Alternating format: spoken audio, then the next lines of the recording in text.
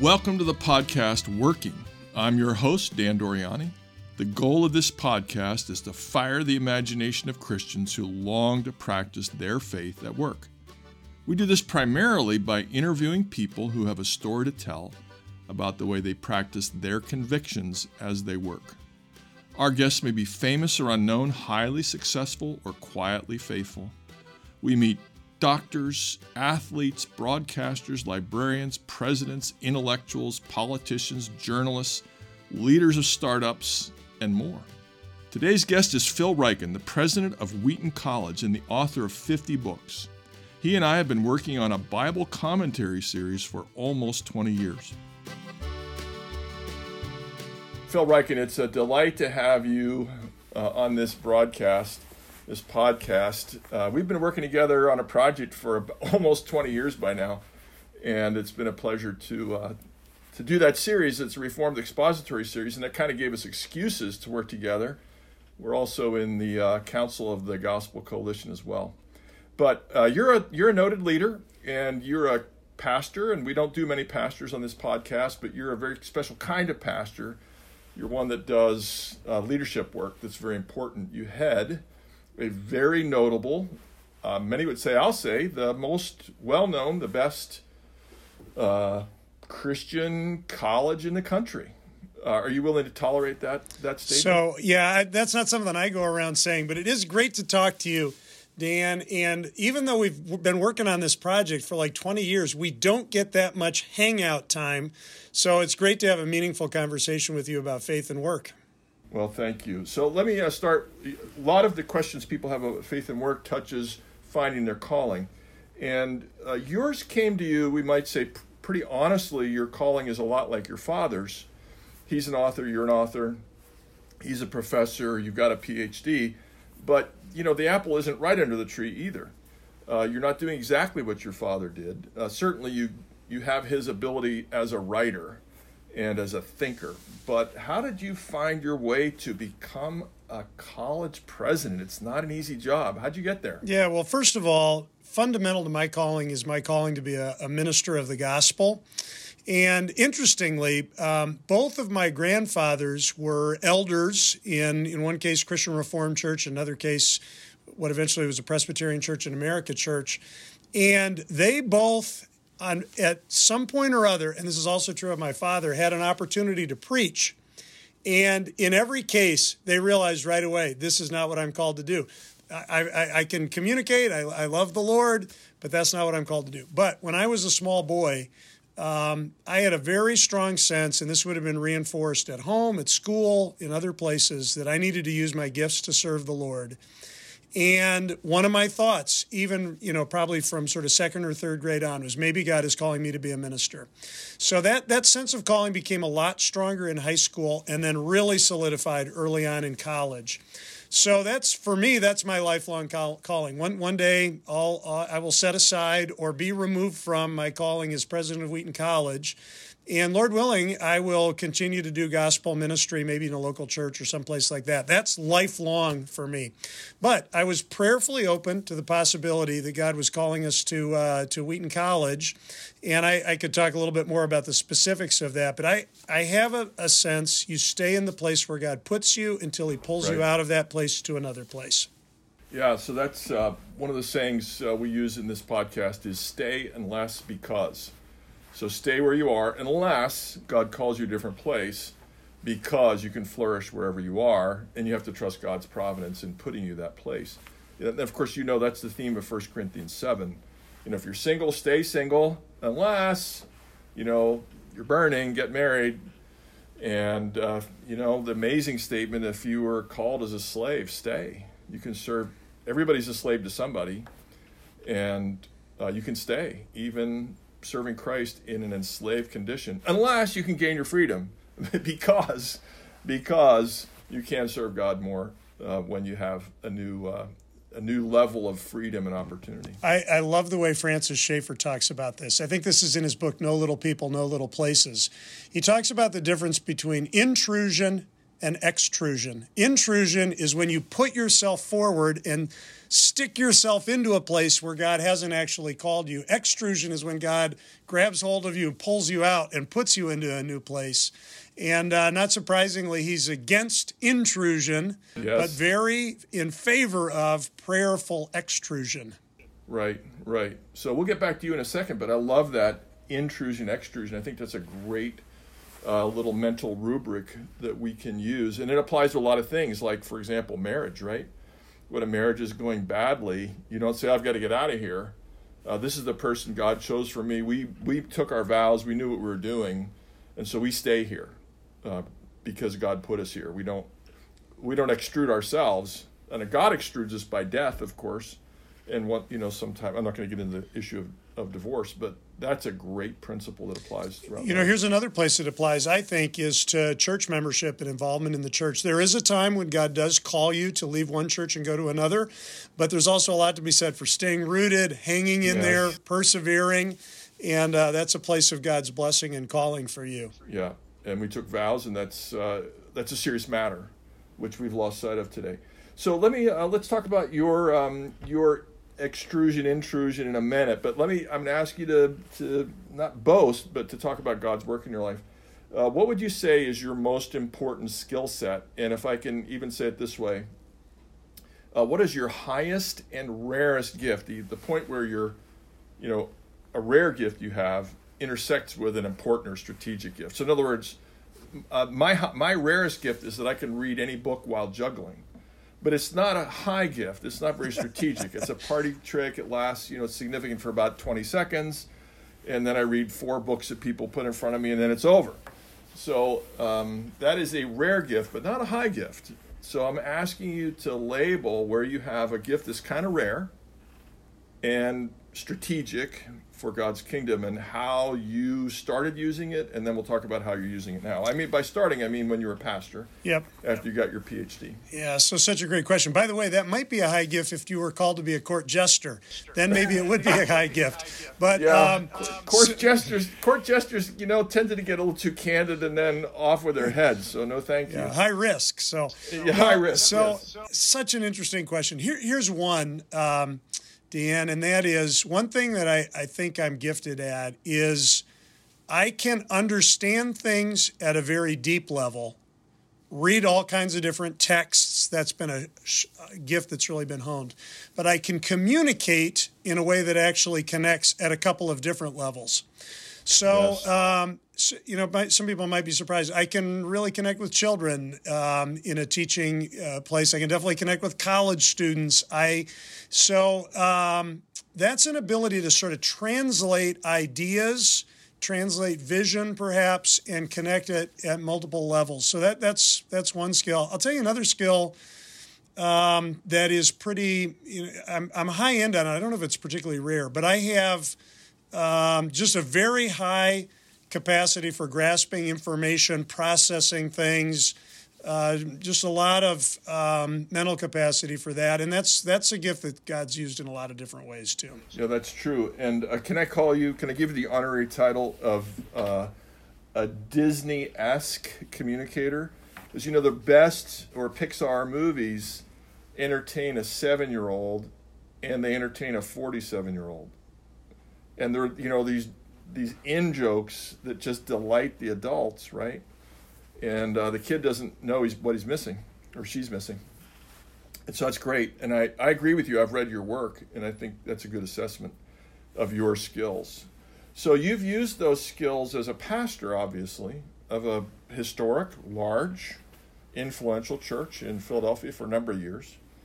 And then you gave that up in order to take on a daunting, demanding, often thankless job. So let's just tell me a little bit about why you love being a pastor for a while, and then we'll talk about your transition. Yeah. Just a few words about the I love being a pastor. So I loved being a pastor in an urban context. We were in downtown Philadelphia, just the complexity of urban issues issues of poverty, issues of justice, issues of politics, issues of education. Just everything's happening in the city. So much to work through, and a tremendous variety of different people from all over the world, all different walks of life, all different social and economic backgrounds, all in one city and also in many ways in one congregation. I really love being in a multi-generational church. So love connecting with older saints, love the really special relationship that a pastor can have with young children in a congregation. So, and did you love baptisms? You love baptism? I love baptism. So I love just even the little details. So infant baptism, we're Presbyterian. Right. Just knowing how to graze the cheek of a baby or give a little bit of a knuckle to stop a child that's about to cry. And warm water. And yes. Keep your hand on their head so they don't cry. Don't let the water run down their face. Yes, yeah. No, warm water is a key to this whole thing. So the deacons in my church knew, I like to see a little bit of steam rising from the baptismal font. So yeah.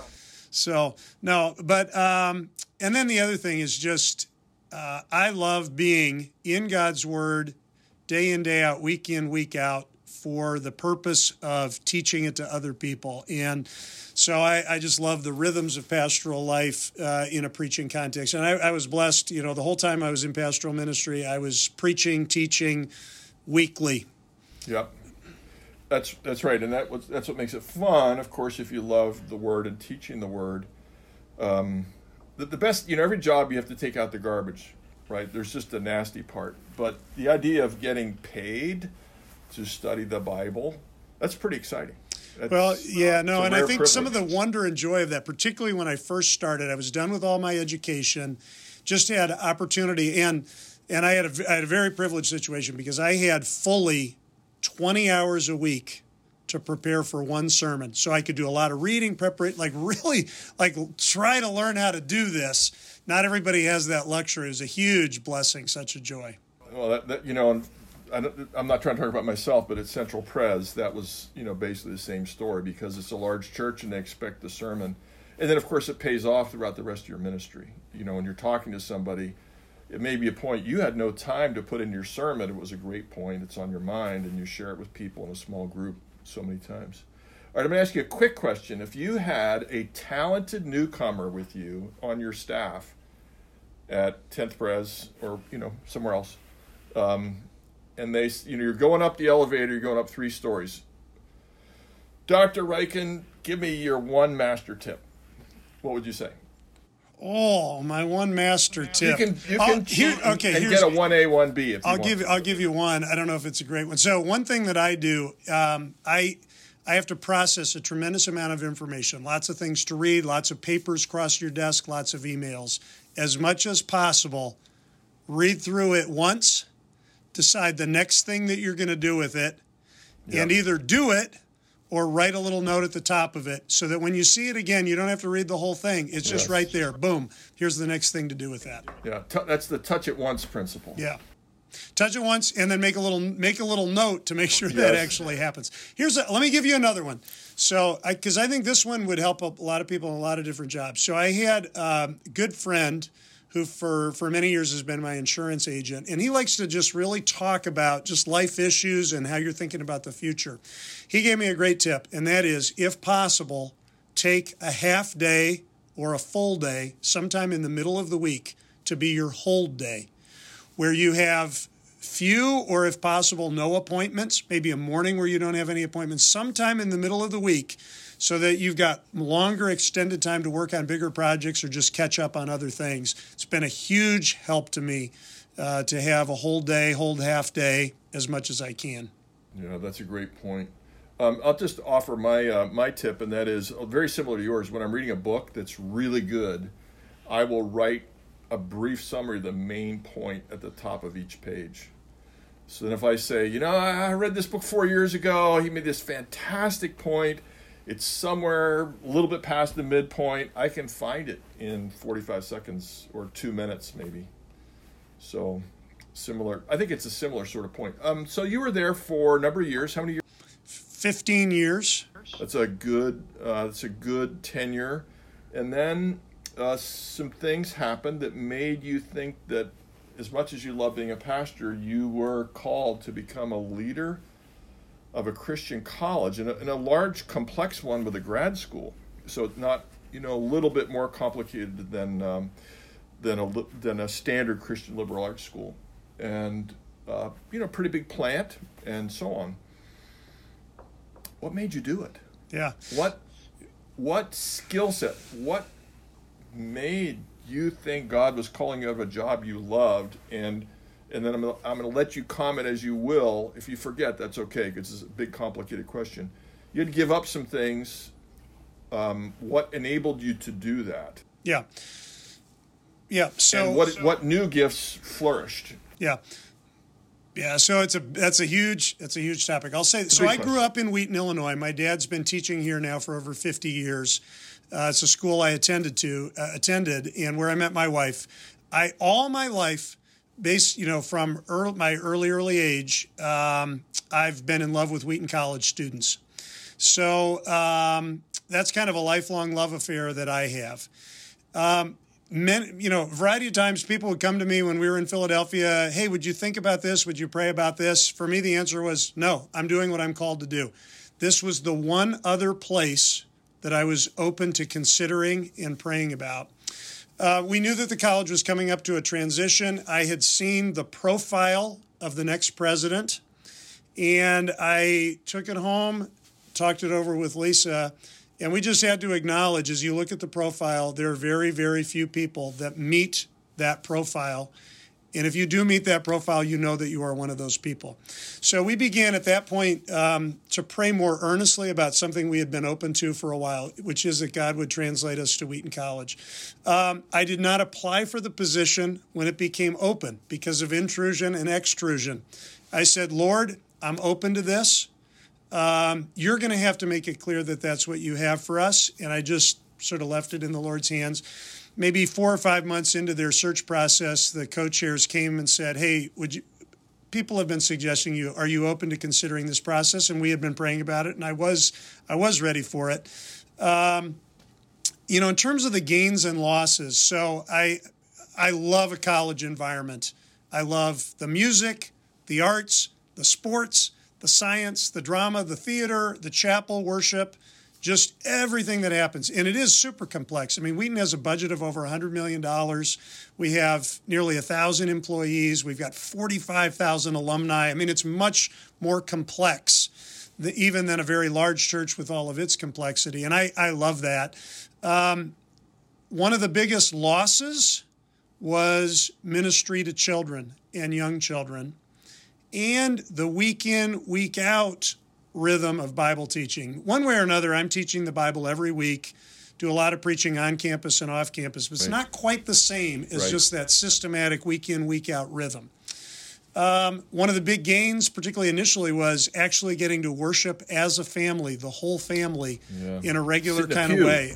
Yeah, hold hands with your wife, right? It was super joyful to be able to do that.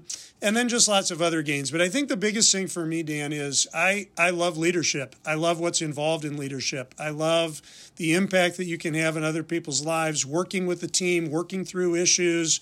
Of course, there are a lot of really tough things in leadership and a lot of heartache and tears sometimes, a lot of labor and toil.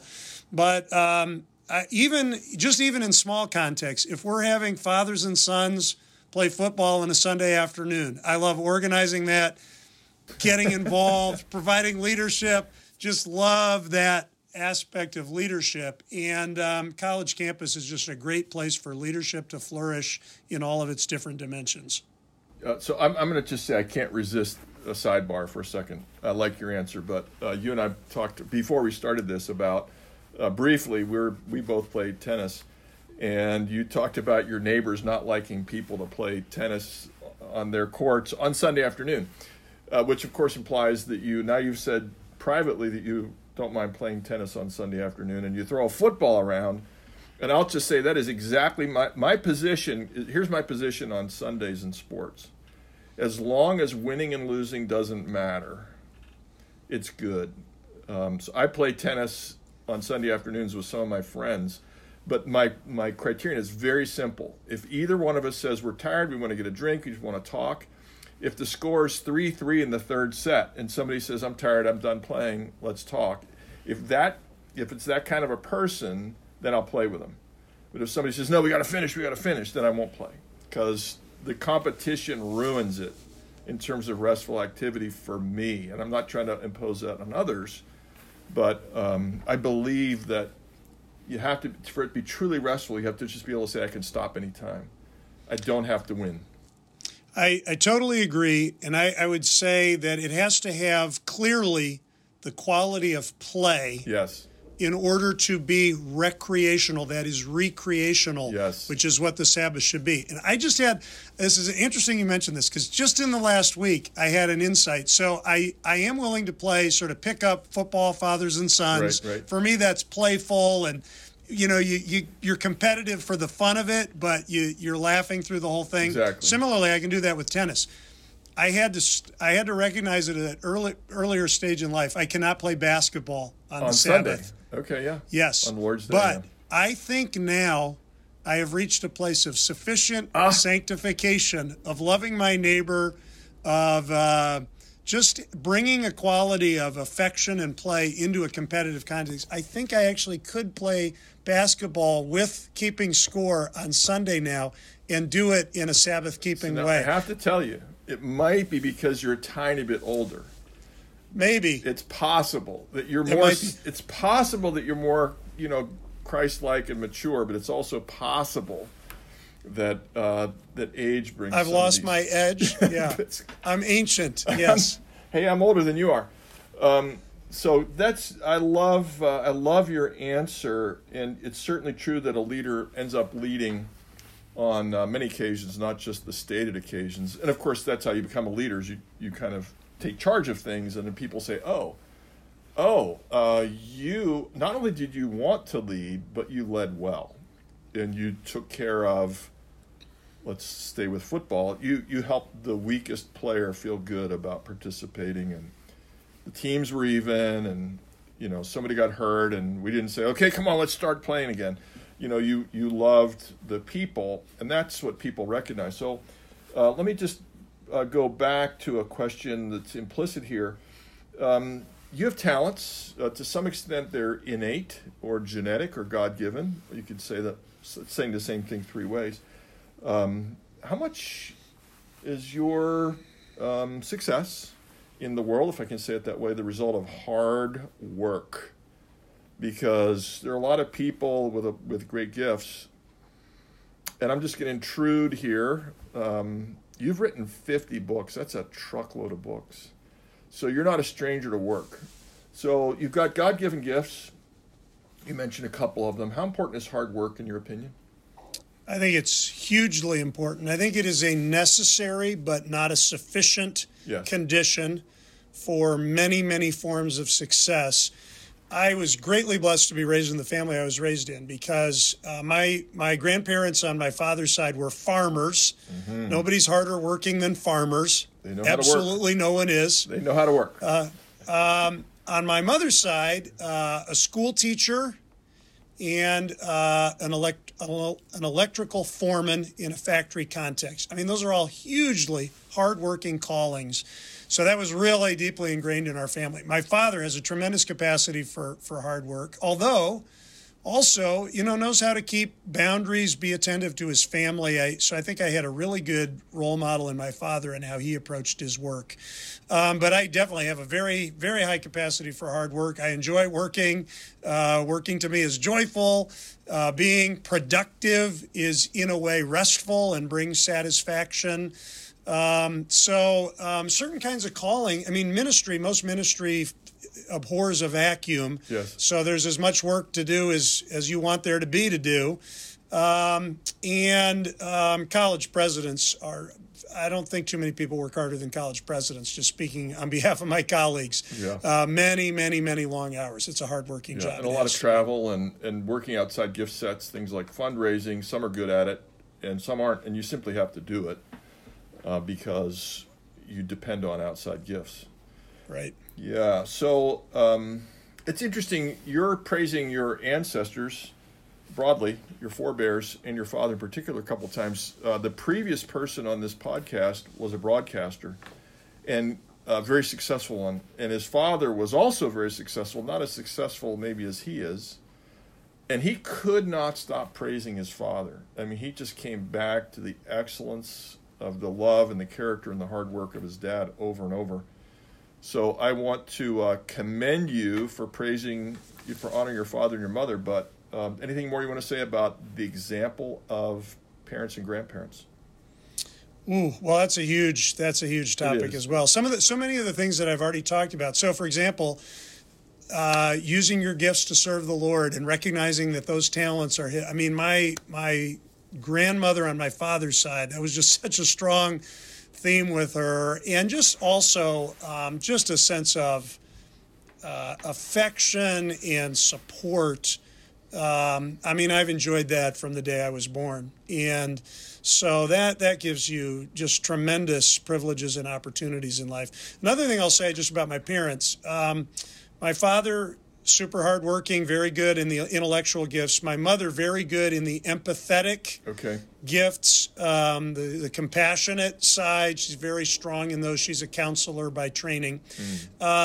The equal of my father in terms of her raw intellectual gifts, but wired very differently in terms of her intuitions for people. And there's a sense in which I think I have some of the capacities of both of my parents. And I think people that know our family would probably see that as well. You know, one of the delights of life is to watch children pick up the best of their parents. One of my daughters got married recently, my last child to marry, and I had the privilege of meeting his parents, and I thought, oh, now I understand him, because he's got the gifts, without going into what those gifts are, intellectual gifts and social gifts and interpersonal gifts and tenderness and intensity. It's beautiful when God enables us to pick up from the people around us what's in the air, and to learn as much as we possibly can from that. So, and unfortunately, we also pick up some of their worst traits. So that's one of the worst things about being a parent. There was a movie about that called Twins. Remember Arnold Schwarzenegger and Danny DeVito had the same parents? I don't recommend the movie, but it's the good premise anyway. The premise, yes. I mean, it's not a bad movie, but it's not I'm not telling you to go out and get it off Netflix tomorrow, but it has its amusing moments. Let me ask you this question. What do you get to do to change your corner of the world that might not be visible to somebody who looks at you and says, oh, college president?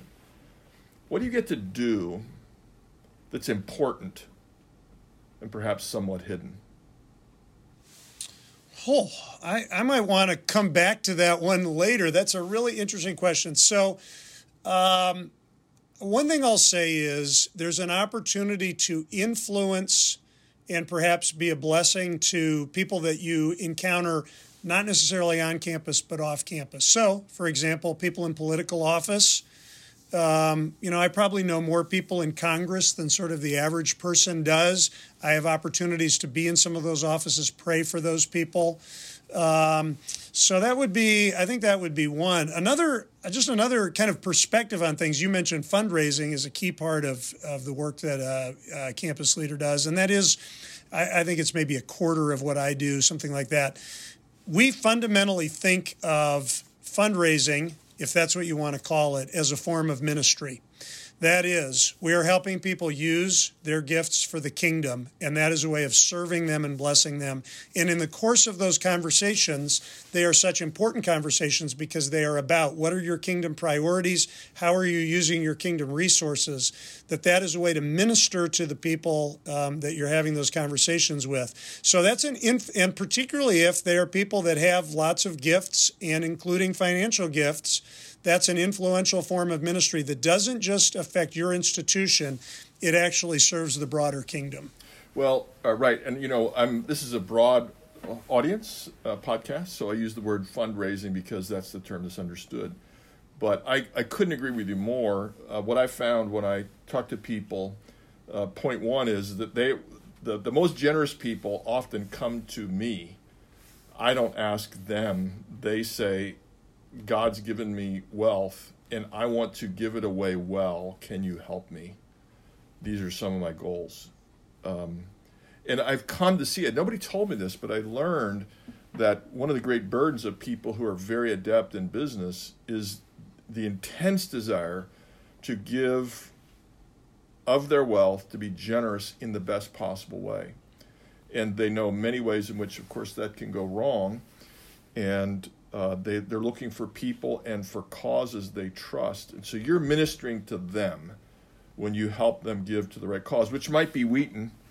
But you might say, thank you, brother, sister.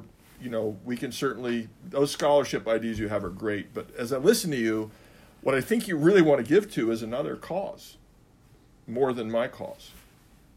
Yeah, no, and that happens from time. Here's another example. Somebody may have some books or papers or things that they want to give to your institution, and you think about it, you're like, we're not the right fit for that, but I know just the right place for that, and help make that connection. Yeah, so. A better library, a better repository for things. That's good. Very good. So we talked a lot about the sort of happy side of your work, and I sent you this question, so you shouldn't be shocked when I ask you this. But pastors and Christians in general, teachers, sometimes are really good at talking about the mercy of God, for other people. When have you needed the mercy of God? I'll help you. I'm going to go first, okay? Just to give you a simple one. So my wife fell, had a bad fall, some very uneven pavement, and she, I'm oversimplifying, broke her hand pretty badly. Right hand, couldn't use it for 2 months. And, she's great in the kitchen, and I'm not. And so we had a 2-day adjustment period in which my ways in the kitchen were not her ways. And eventually I came to the conclusion that what I needed to do was say, honey, the best way to live happily is for you to go to another room when I'm washing the dishes or preparing things, and call your friends, and then you'll be happier. And then that worked out really well, and we're closer than ever. But, there were a couple days where, I had to repent of, why are you not grateful for the way in which I am cooking and cleaning? I needed God's mercy as a husband. So that's a simple one. That's just recent in my life. But I want to be genuine. It's very easy to talk about grace in an abstract way. When have you needed God's grace and mercy? Well, first of all, your illustration prompts another hot tip, and this is not work-related. This is family life-related. We have a rule in our household. You can tell me what you want me to do, or you can tell me how to do it, but both. You can't tell me both. So you got to choose. So that's a really good. That one's a multi-use item there. So that's multi-use. Yep. Yep. So So, Dan, there's just so many different ways. So the first thing that I'll just say is I think probably the place I've learned the most about my need for mercy is in the context of parenting. Yes. I think parenting is super humbling. Yes. Humbling because sometimes your kids make mistakes that you can't prevent. Sometimes they provoke you to anger or frustration in ways that then you have to repent to them of the way that you responded. I think particularly anybody that's in a ministry leadership role, one of the first things you're going to need to learn how to say is "I'm sorry," and you're going to need to say that to your kids before you're involved in public ministry. One of the first things I said to my cabinet when I came to Wheaton is, "I just take it for granted. We're going to need to know how to say to one another, 'I'm sorry. I forgive you.'" Yep. So sometimes that's when you've been short with people or you haven't thought the best of their motives. Just lots of things like that. Can I just pause on that one for a second? Yeah. Yes, not thinking. Just want to make sure people pick that up. You said it fast. We find, we exaggerate the brilliance of people's motives or the pure love of people's motives sometimes, and we exaggerate what might possibly be taken as malice. And one of the great principles, of course, is never ascribe to malice what can be ascribed to incompetence, right? So important to not ascribe evil motives to people. Life is so much easier when you don't assume that they did that on purpose to bother you. I feel so strongly about that point for two reasons. One is other people's motives are not on display for you. You Right. can judge their actions and their words, Yep. but as soon as you start saying you know what their motives are, you're just in an area where you don't know what the so. And then I'll just also say, a lot of times you're just better off ascribing the very best that you can, and I think Absolutely. I have a pretty tolerable ability to do that. A lot of situations where people are like frustrated with people's motives, and then you want to say, but yeah, just recognize where they're coming from, what they're trying to accomplish. I like to give people as much latitude as I possibly can, which doesn't mean that there aren't times when people just drive you over the edge. Right. But that whole area of ascribing the best to people's motives, as that's I a just think biblical is principle. super. It is. Right. Yeah. It's not just how to get along with people. Paul says that it's one of the traits of love is, that we think the best of people. I'm paraphrasing a slight bit. So Yeah. I just wanted, I agree with you so strongly. I wanted to just give you, let's have a moment to pause on not ascribing evil motives. I'm agreeing with you violently. Me too. All right. I don't even know where we were right now. I had to stop. Did you want to finish something? Well, you were just talking about areas where mercy. I've needed Anything God's else? mercy. Yeah. Let me just mention one other one. Yeah. And so just realizing that even the very best things that you do fall short. Yes. So I know this as a preacher. Have I ever felt like I really fully did justice to a passage, preached it in all its fullness, like everything that it really deserved or should Right. be? No. Right. Is there ever anything that happens, in the work of Wheaton College? There are things you feel good about, and I can give you an example in a minute if you want one. But I just realized there are things that you didn't get done that you wanted to get done, ideas you couldn't follow through on, things that fell short of what you really thought the excellence that they deserved. You have to live with a gap between what is perfect or ideal and life as it actually is. And I think that's one of the places where God, in his mercy, accepts our work even with its limitations. And even So there's this. maybe even sins. Yes. There might have been a little bit of laziness at some point, or Some of the shortfall is culpable. yes, exactly. But I love what the Westminster Larger Catechism says about this. It talks about the work of Jesus Christ interceding on our behalf. And it says, because of Jesus, not only our persons, but also our works Yes. are acceptable to God. Yep. And I love that because I know my work isn't fully acceptable to God. So part of the answer to your question for me, where do you need God's mercy? Everything I have ever done in leadership or ministry. So let me underscore that. We both of us talk to pastors about their work from time to time because we know them. And of course, we're also safe because we were pastors, but we're not anymore, right? So many a pastor thinks that what they need to do is preach a perfect sermon on Sunday. And, we have to ask them, why would that be your goal? What would make you think that you can preach the perfect sermon? And help them work through the fact that they can't because they're finite and their distractions and so on. But it's not just for pastors. I happen to know a number of architects, and never does everything turn out perfectly in a building. Just never. You can get pretty close. I happen to know a few recording people also, and they'll talk about, that one record, there were 4 songs in that one record that were exactly the way I wanted it. Maybe they've cut or been part of hundreds of recordings, and this tiny number captured exactly what they wanted. And then they'll talk about others that came quite close. But we're imperfect creatures because we're finite and because we're sinful both. Well, I have a bunch of additional questions, but we don't have infinite time. So let me ask for kind of short answers to a few questions. Okay, I'll try. I'll do my best. Do your best. Okay, that's all I can ask. We've been talking about imperfection. Wheaton has a grad school. Why is that important? Well, it's important in Wheaton's case because there are advanced programs.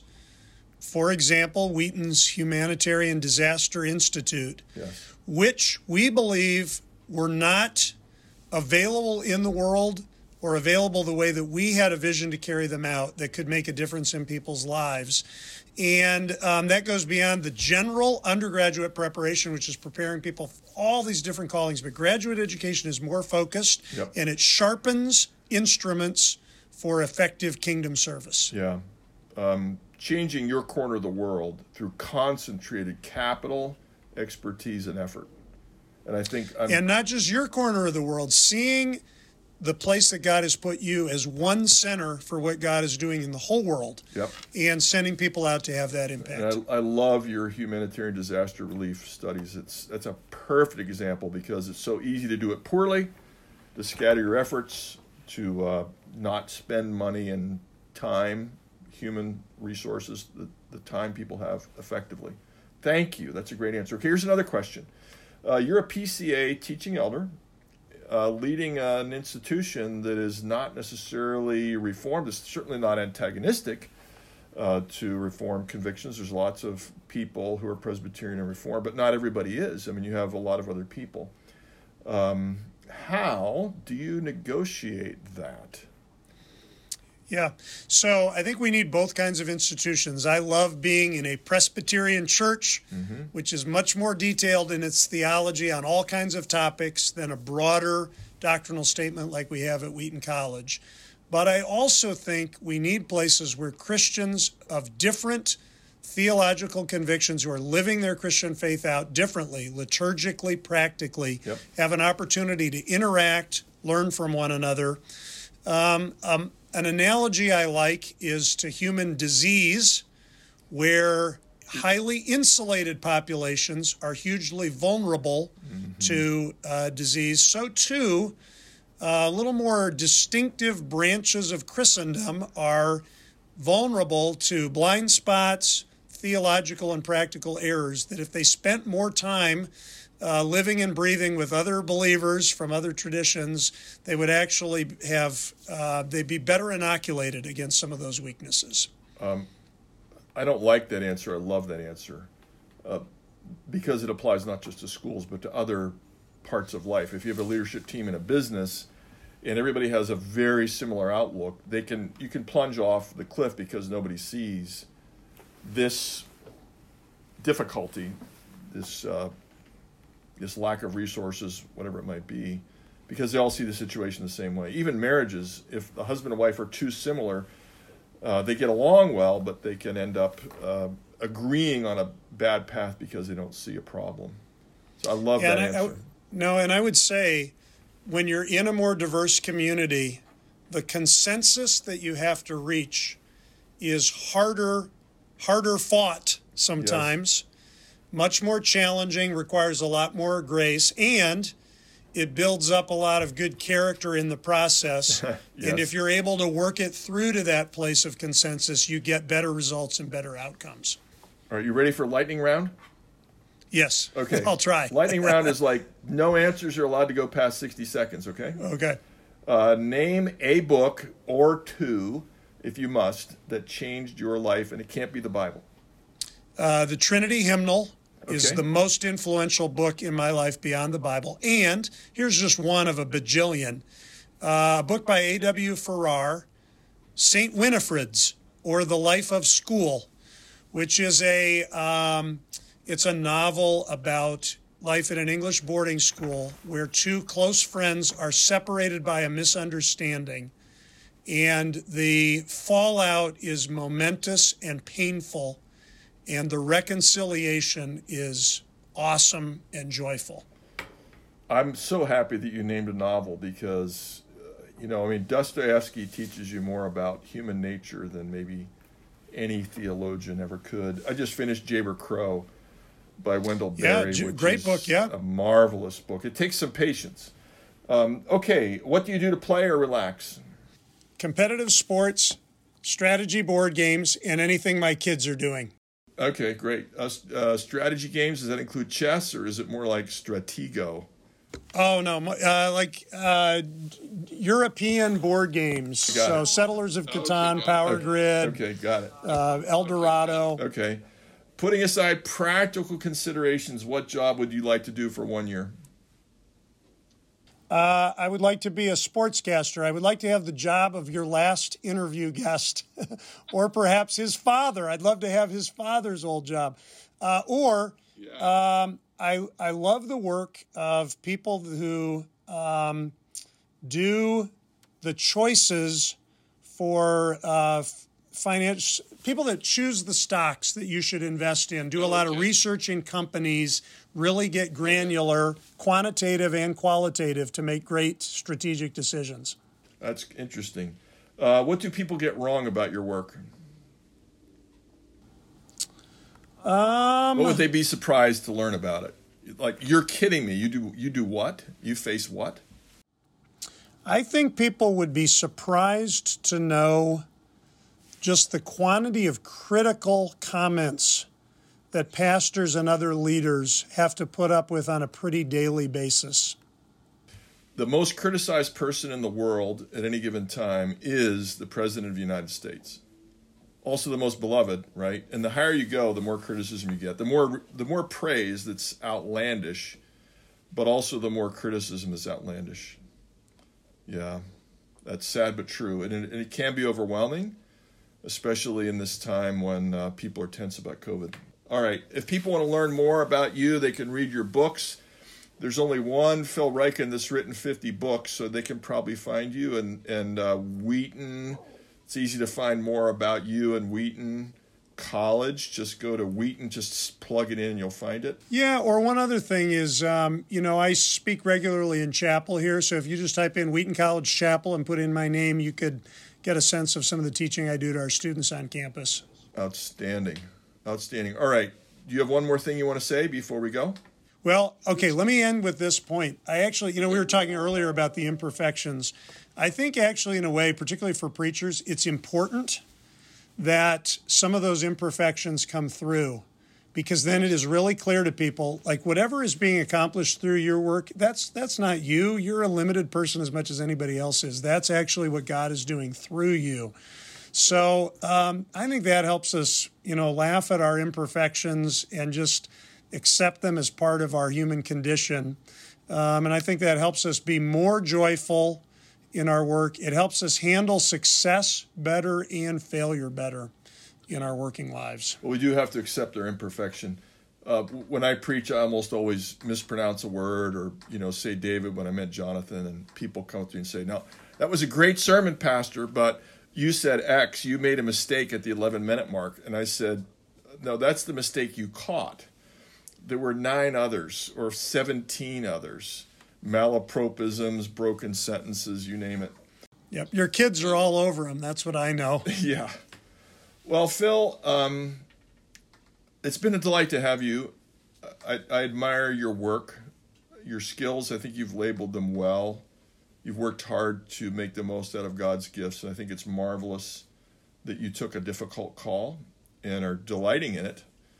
So I want to commend you and encourage our people to maybe listen to you a little bit, Wheaton Chapel, read some of your work, and may God bless you in your very challenging and very strategic calling. Thank you. Yeah, great to talk to you, Dan. Good to visit. If you have enjoyed this podcast, please subscribe and rate us on your preferred podcast platform. You can visit our website, the Center for Faith and Work St. Louis, at faithandworkstl.org. There you can subscribe to our podcast, sign up for our newsletter, learn about our Faith and Work cohorts, leave a message for us, and more. Here are the questions for the podcast with Phil Ryken. What are the elements of godly ambition? Have you ever felt that God was calling you to go somewhere when you wanted to stay? Or to stay when you wanted to go? Join our discussion at facebook.com/faithandworkstl or our Instagram at faithandworkstl. I'm Christina Hanna, Program Director for Center for Faith and Work.